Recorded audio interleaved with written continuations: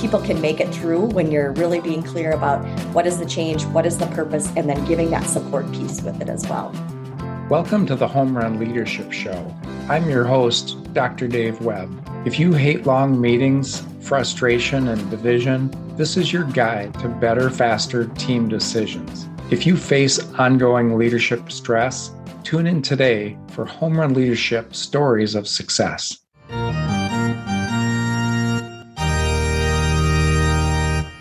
Greetings, everyone. I'm Dr. Dave Webb, and welcome to the Home Run Leadership Show. Today's webinar, our webcast, our podcast, features two outstanding elementary principals that like to have a lot of fun. They're outstanding principals, and they're going to introduce themselves.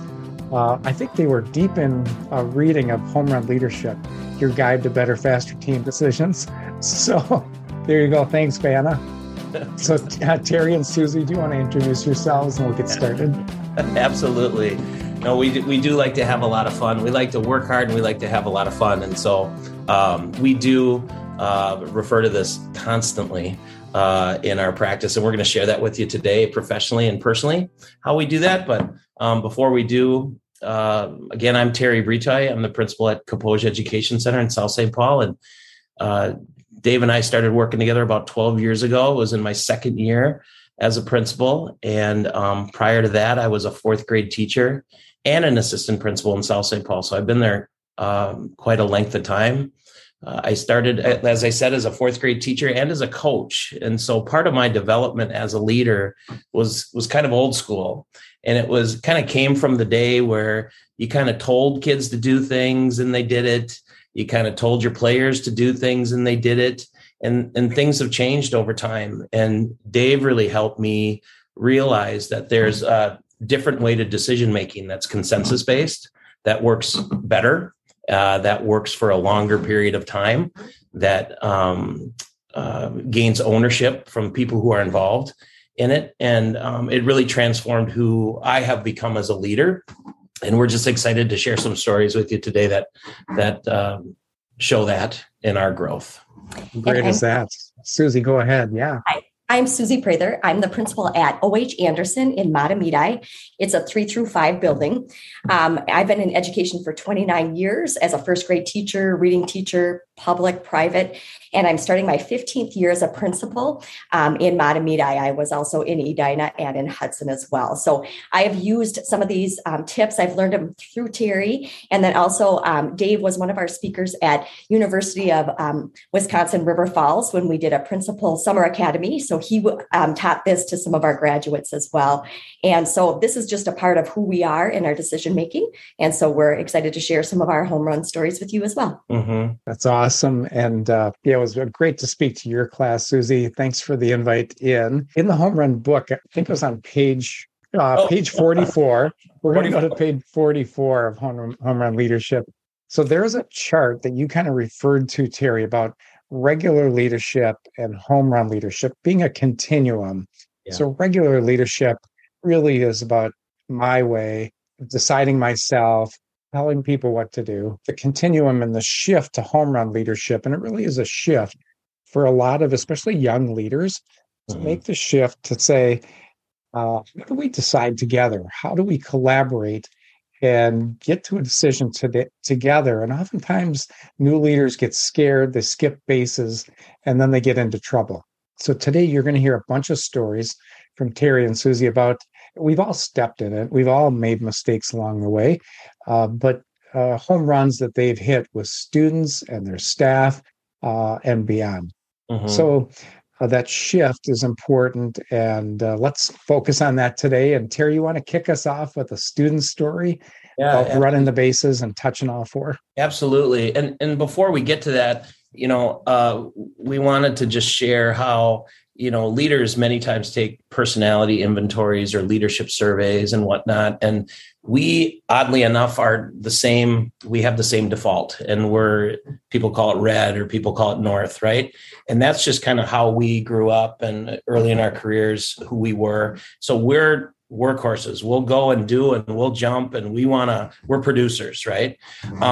And you're also deciders, right? Yeah. You like to decide, jump in, take action. Yeah. So early on, we would think, we obviously would gather facts in any situation, whether it's a student situation or system change or something like that. But reactions, we weren't really interested in them.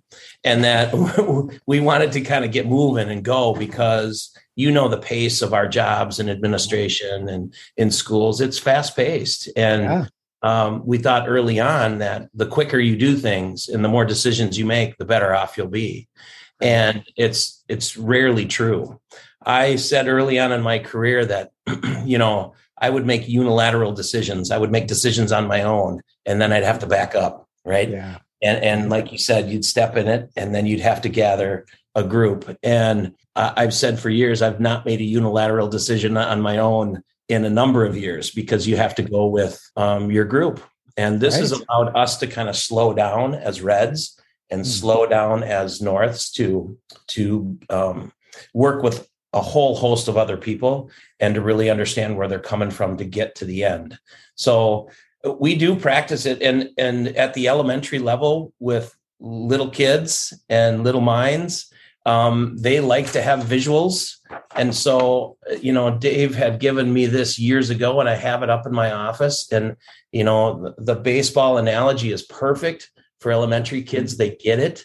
So when people talk about ORID, it's listed here, but my kids generally refer to Fred, and they know that F means facts. R is reactions. E is evaluate options. And then we decide, and we run the base paths together. So I literally write it up on the board, and we jot down everything. Facts. Generally, this past week, we had a playground situation when two kids come off the playground and they have completely different stories as to what happened out there. So I have to write down their truth or their facts on first base. And we write 2 columns on the board, and we have to keep working there, staying at first base until we come up with the story. Yeah. And how great is that? And can I just say what the shift that you've made from regular leadership and the home run leadership, we all have the shift, is you become the pitcher. Mm-hmm. And what you're pitching as a facilitator are the best questions. Mm-hmm. So at first base, we always have to get all the information.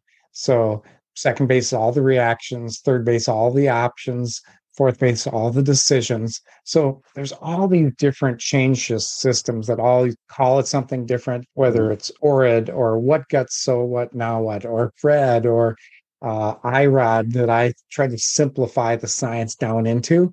So whatever you call it, you as a leader have to be the pitcher and facilitator of questions to all the students coming in or staff coming in or the angry parent phone call. So way to go. Yeah. And, kids and adults come in and they jump right to second base right away. They're hot or they're upset about something. And there has to be a space for that. And that's early in our careers what we didn't give space to.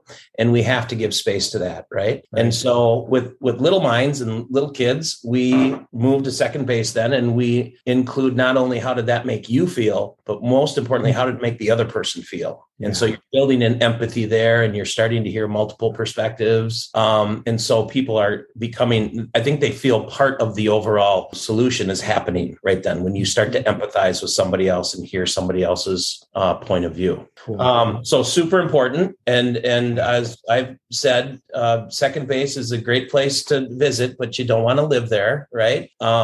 Because you generally are thinking with a different part of your brain that is not really rational sometimes, or it's you're not in the best frame of mind to make decisions or think about a solution.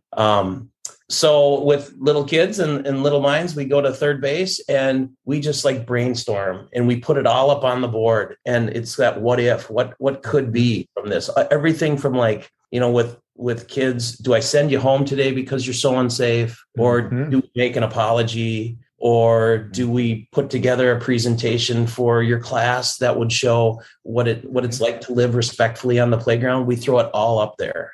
Great. And they start, just that process kind of gets them outside of themselves a little bit. And they start to think about, again, solutions together. Mm-hmm. And then we keep talking until, what do you want to do? How do we do this together?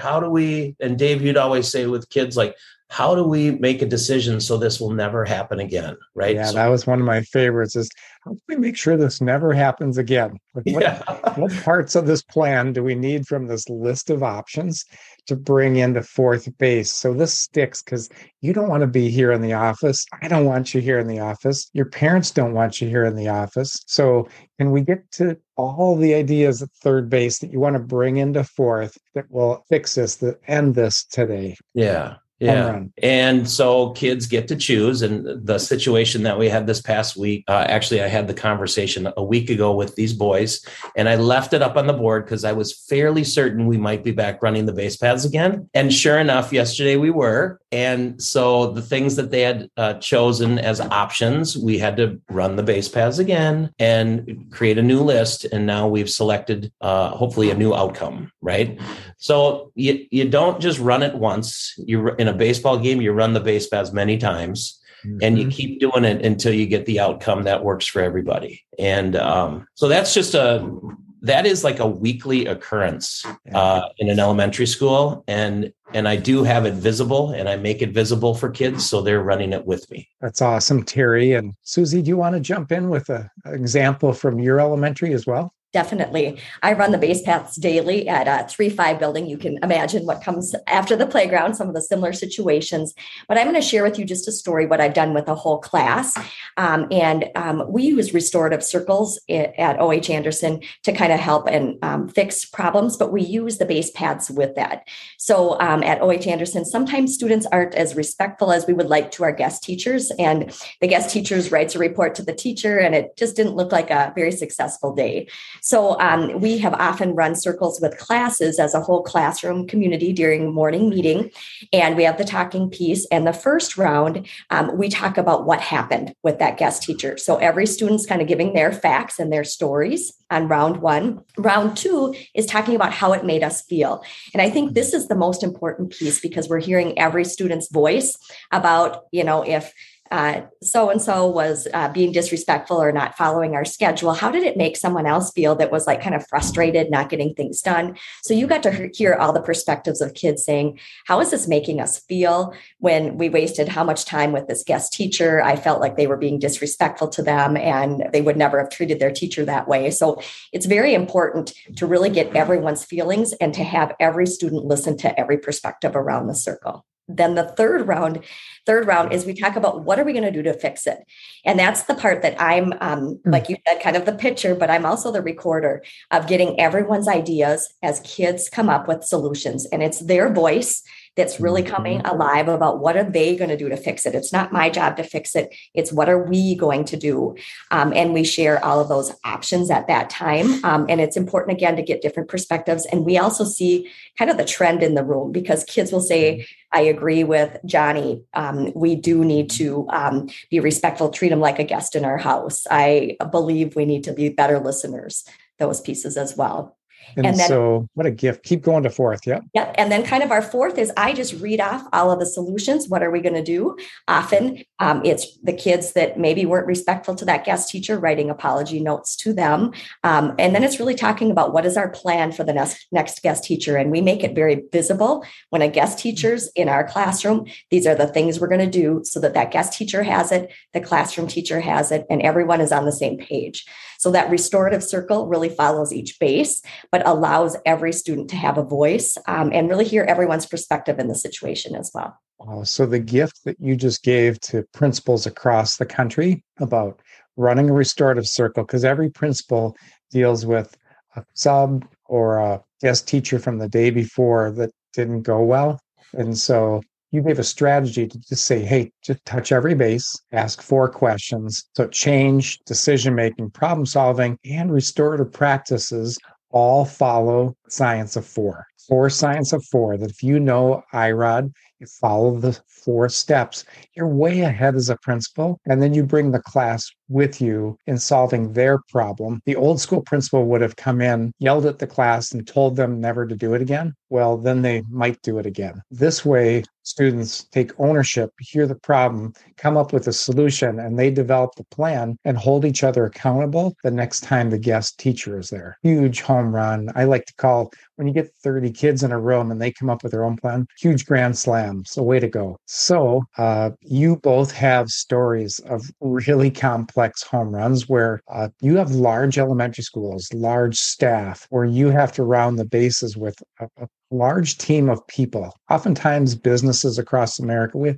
small businesses are the largest numbered business in the country, but there's a number of mid-sized businesses that are more like the size of your elementary, where you have 80 to 100 people sometimes as adults in the building. So Terry, do you want to start out with a complex home run example, a story that you might like to share, or you just rounded the bases, were cognizant of it, how it played out, and just share the story? Yeah. So it was roughly 10 years ago in which we knew that student behavior was we were at a tipping point, that we had a lot of suspensions. We had a lot of kids who were, defiant or disrespectful, and it was overwhelming for staff. And so we had, PBIS was just kind of getting up and going. And we were looking what PBIS is as you're starting. Positive behavioral interventions and supports. Basically, they're systems school-wide that help kids and staff get on the same page as it comes to kind of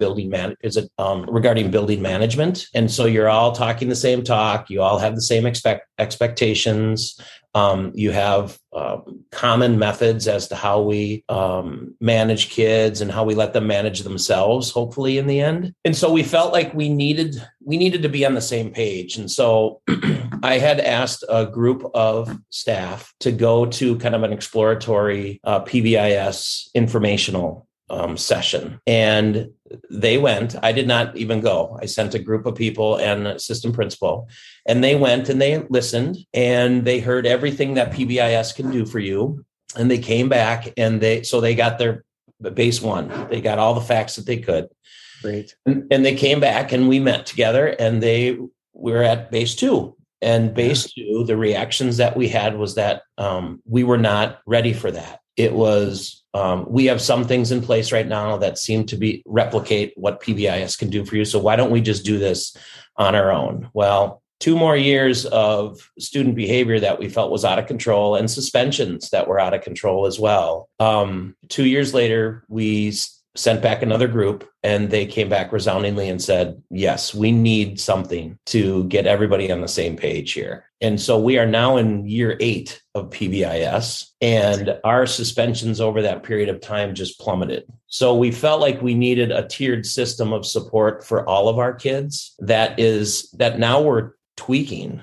So we are going back to all of the elements of PBIS, from the behavior matrix to the flow chart that is minor and major behaviors, to the referral forms that teachers fill out, to proactive strategies that we need to teach all staff on how to support kids who come from trauma or have so many barriers outside of their life that they walk through the doors with every day. And we have, I think, the most regulated building we've ever had at this moment in time. And Dave, and you and I were just talking about just the start of the school year. And I just feel like I use that word regulated, that kids, I think, are more regulated right now than they have been in my small pocket of the world. Yeah. But I also think that because we've run the base paths with not only the overall system, PBIS, but the smaller elements of it, we run the base paths for every piece of it. And so that was a major system change that can't happen in a year. It does, when they say 3 to 5 years, it takes 5 years to get there. And I feel like we're there, and without running that process over and over on a large scale and a small scale, we wouldn't have gotten there. Right. So I'm really proud of the fact that we can support our kids in a better way together than we ever were before 10 years ago. And can I just compliment you on a couple of things, just kind of retracing the story?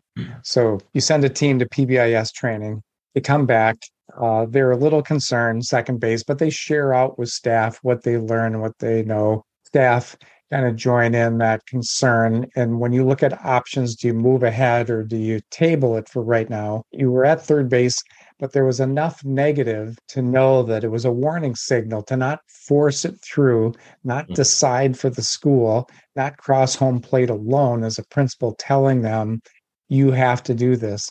you allowed it to be tabled for a year or two until they went to the training again. When the staff was more ready, they came back, they shared. You got the options in front of your staff. Do we go now or do we not implement PBIS? And you have to get a certain percentage, like the majority, the will of the group, the will of the staff has to approve this in order for the state to give you grant money. So you waited until you had the majority, you moved with your school, and then they supported it and implemented it well. So huge home run there, but you avoided a strikeout, which is a sign of another great sign of a home run leader, is you don't always have to touch home plate. You always have to be on the base path, managing around the base path. Some home runs can be 3 to 5 years in length. If you look at things like planning for construction projects, you're always saying, okay, but 5 years from now, we might need to do roofs here and boilers here and system things. So you just had a couple-year home run, but you got there. And then it is 5 years to build a really great PBIS system. And you have all the data to show. So way to go. So Susie, you have pretty incredible staff, kind of a complex staff story too. Do you want to walk us around the base path with your example? Definitely. As Terry said, as Reds, we are systems thinkers. So this really brings me kind of that format to bring the staff through decision making. And so I'm going to start with my story. I started as a principal at my new building in 2018, 19 school year. So when I come into a new school, I always have breakfast circles where we talk about what's going well, what are some challenges, and what supports do you need.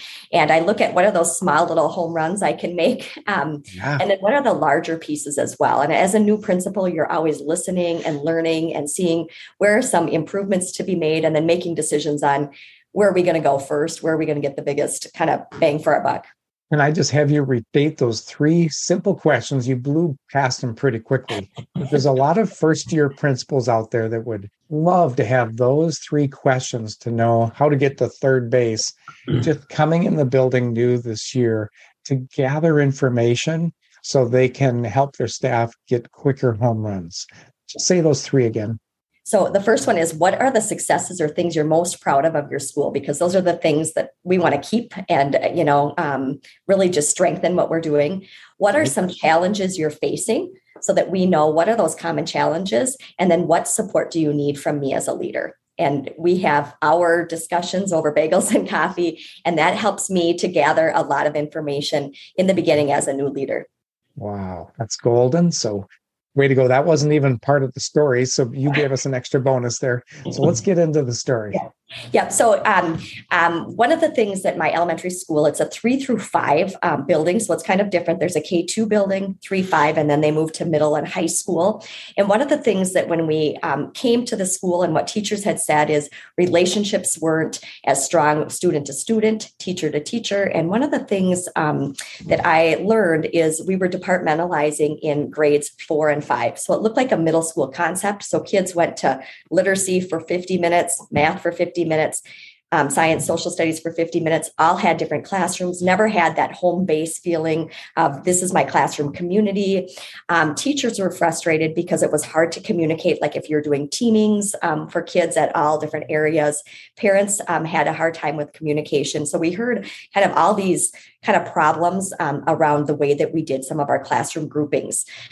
Teachers were loving that model because I was an expert in reading or I was an expert in math, and I could just spend all my energy and really perfecting kind of that content area that I was teaching about.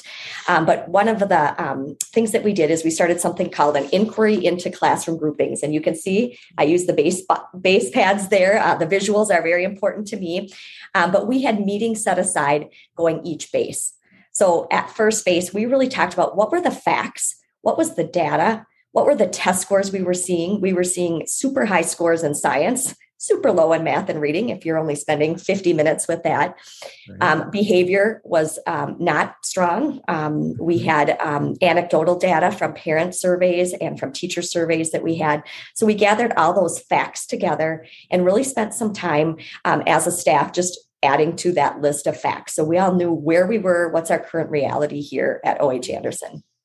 Then on first base, we also did some learning Because one of the things that when you're making changes and decision, we always don't know what we don't know. So we did an inquiry process. We spent probably 2 more meetings, and these meetings were with people that were interested in this. It wasn't just the instructional leadership team. It was anyone that was interested in this process. So it was interesting. The first meeting was kind of smaller, but when people heard about it, more people joined into this process.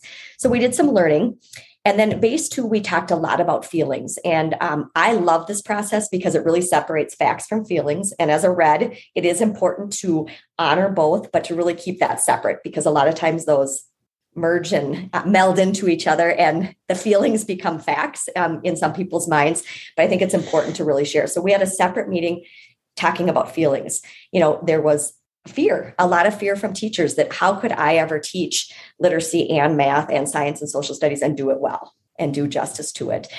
There were other strong facts. Our third grade teachers were homeroom based, like our kids need that classroom community. So it was an awesome way to get feelings from all perspectives at base 2. Then we went to third base, and I tell you, we probably had 12 options or 15 options of how we could do and make some changes for groupings and scheduling. And we had them posted all around the library with the strengths and what were like some concerns that we might see. And so as a team, we had all of those posted. It was great because teams were coming with variations. So there'd be a 6B, a 6C, variation to that. But as a staff, we were the ones developing what were our solutions to really help our kids to be connected. We had something called guardrails, is what we called. These were our kind of criteria for success, or what you might say that we need to have our tights. And we went around and kind of prioritized and eliminated things that didn't fit our guardrails. And we came up with, I think, 3 options at the end. And this small committee brought it out to our larger staff. And we had a staff meeting, and we explained what are our solutions, what are the pros and cons and questions, and then let them give input. I call that the accordion piece as a leader. Oftentimes you have a small group, bring it out to the big group, bring it back to the small group for refinement piece of that. And I'll say just, the feelings, once you brought it out to the large group, feelings came back. So we had to go back to second base about what were the feelings and the fears. And I always look at it as these are valid feelings and fears, but what can we do to support you? What are those solutions that we can move forward with? And I think if you come with that supportive stance, any big change, people can make it through when you're really being clear about what is the change, what is the purpose, and then giving that support piece with it as well. So we came up with I'm so excited. Third grade is homeroom based. Fourth and fifth grade, we have a combo of half the grade is homeroom based. The other half of the grade is something called partner based. So if Terry and I were partners, he might be the math partner. I would be the literacy. So he would have his homeroom and do morning meeting, win time, everything, math with his class. I would do all of the same with my class. And then just for math and literacy, we'd switch classes. So we could still be that expert in our topical area, but still have that classroom community. And actually it has grown through COVID as now teachers, like during WIN, our 2 team of teachers, if we were the team, we would be working and using assessments really in time during WIN time. So if he had some kids that were struggling in fractions and they would be from both classes, he would have a small group for that week in WIN, really using those formative assessments to support kids. And I could do the same for literacy. So this partnership has really grown, and teachers have really honored and valued kind of that piece. And I've given that choice because we said those were our best 2 models, our decision. How are we going to make that work? And teachers' voices came into it. And we've just really evolved through the pandemic and really better. We've done better for our kids. And I'm just proud of that change at O.H. Anderson. Yes, so you should be, because you stayed right on the base path. You stayed right on the science-based steps to help your staff solve their own challenge, their own problem, just like you did with the restorative circle with the guest teacher situation. You stayed right on the base path, right on the science. And when you stay on the science, then you don't get taken out as a leader. People don't try to clip your legs off because they're just trying to solve the problem of the building. So I'm going to go back to one moment there, which I thought was brilliant again. Oftentimes, third base is the hardest base for leaders to get from the ideas that you have to the home run. we're trained oftentimes to run a SWOT analysis. So strength, weaknesses, opportunities, threat. So strengths is first base, weaknesses is second base, opportunities is third, and threats takes you back to second base. So we're trained with SWOT, and it only gets you to third base. So there's a challenge there if you only run a SWOT analysis. So you got your staff to third base, and you got the options visible. So many people are visual learners. So getting them up on the wall was critical, allowing then for pros and cons of options while allowing for additional options. So at the end of every base, you have to ask anything else, any additional information, any additional reactions, any additional options. So you made space for additional options and the pros and cons to each new option. So you get up to 13 options. And like you said, you might have 6C as you get variations on the theme. And then you might dismiss your staff while you're there and then get that small group huddle that can meet for another hour or two to say, we're going to bring you back a narrowed set of, instead of 13, our best 3. And you did that and then got the staff input again. You're going back to pros and cons, which is a lot of first and second base still, once you're in that vetting stage at third base. And eventually you get to 1 that the staff can support with the will of the school. It doesn't mean that every teacher is going to agree. It's the majority of your teachers are going to agree, and you move forward with that will of the group. So a huge home run again. Way to go, Susie. Thank you. I'm going to put you to the test now. Both elementary principals. You ever use it at home? When you run the bases, when Harry's driving you nuts, Susie, and say, hey, can I just bring you back to first base here? And you just bought a pair of golf clubs, and I want to know why. He's actually good at bringing me back. It's the reverse, actually. But we can't escape it, Dave, because we are life partners and we have PLC walks after work every day. I feel like the base paths are outside of our house and we just walk to each base. But we do use it constantly. And we were thinking a lot about this personally, because anything professionally is much easier to do sometimes than personally, right? And so that reaction for Reds is there, obviously. So professionally, we say it's a nice place to visit, but not stay there. But sometimes personally, we stay there a little bit more than we should. And he always says, you're on second base, Susie. Yes, we got to get back to first base because okay. I'm a feelings person at home, not as much at work. Yes. So, but we, after much thought on this, there's 3 boys who had to select a college.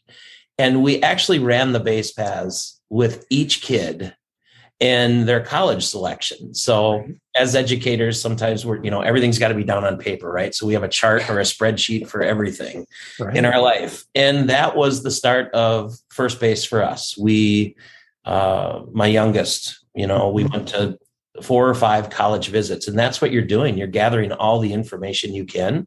Mm-hmm. And as soon as a kid steps on campus, you're gauging his reaction to, or her reaction to what the feelings are when you're there. Right. And then you leave and you go to another college, and there's the options. Right. Yeah. And then you have to start to do what Susie had mentioned about kind of accordion, right? You bring it out to the whole group. And then you make decisions and you narrow your search. And we did that with all 3 kids, and we ran through it several times at each college until they selected the one that was best for them. So without even kind of naming it at that time, that's what we were doing with running the base paths with each kid. And it was a home run in each case. So and then there's our little talks every day, right? but we're not going to go there. This is a family show. We don't have time for that. Right? We don't have time for that. But I think that process with the kids, kind of finding their colleges, I think it was helpful for them because as a 18-year-old, kids don't know exactly what they want to be when they grow up. They don't know, their feelings to be a part. But we even talked about radius, big and little schools, and all of that. And I think, just even in that strengths and what are the questions or concerns that we have, that's when you have those discussions about money, the real things, what that means, because as an 18-year-old, they don't know that. So I think it's important as adults that you have a process to guide kids through that decision making so that they feel like they are making the best decision for them. And I think all three of the boys have found their place, and it helped a lot. But we do use this in everything we do. Building a pool in the backyard, purchases, things, trips we're going to go on, disagreements about different things. We use that. But he is good at bringing me back to the facts, because sometimes I get into the feelings with others. But it is a helpful process for us to use. And Dave, your first story, I think you shared with us when you introduced the base paths, was just about selecting what's for dinner. Right. At home. Right. And I go back to when I was a first year teacher, our superintendent shared a story that they did a study of national merit scholars. So there's like thousands of national merit scholars every year across the country. So some guy did a research and project and tried to find what traits are important for getting your kid to be a national merit scholar. And they sliced it every which way. And the only thing that they could find is that the families ate dinner together. Mm-hmm. And so what happens at dinner? So first you have to decide what's for dinner. So that's a fight. Mm-hmm. You have to work through that conflict every night to figure out what's for dinner.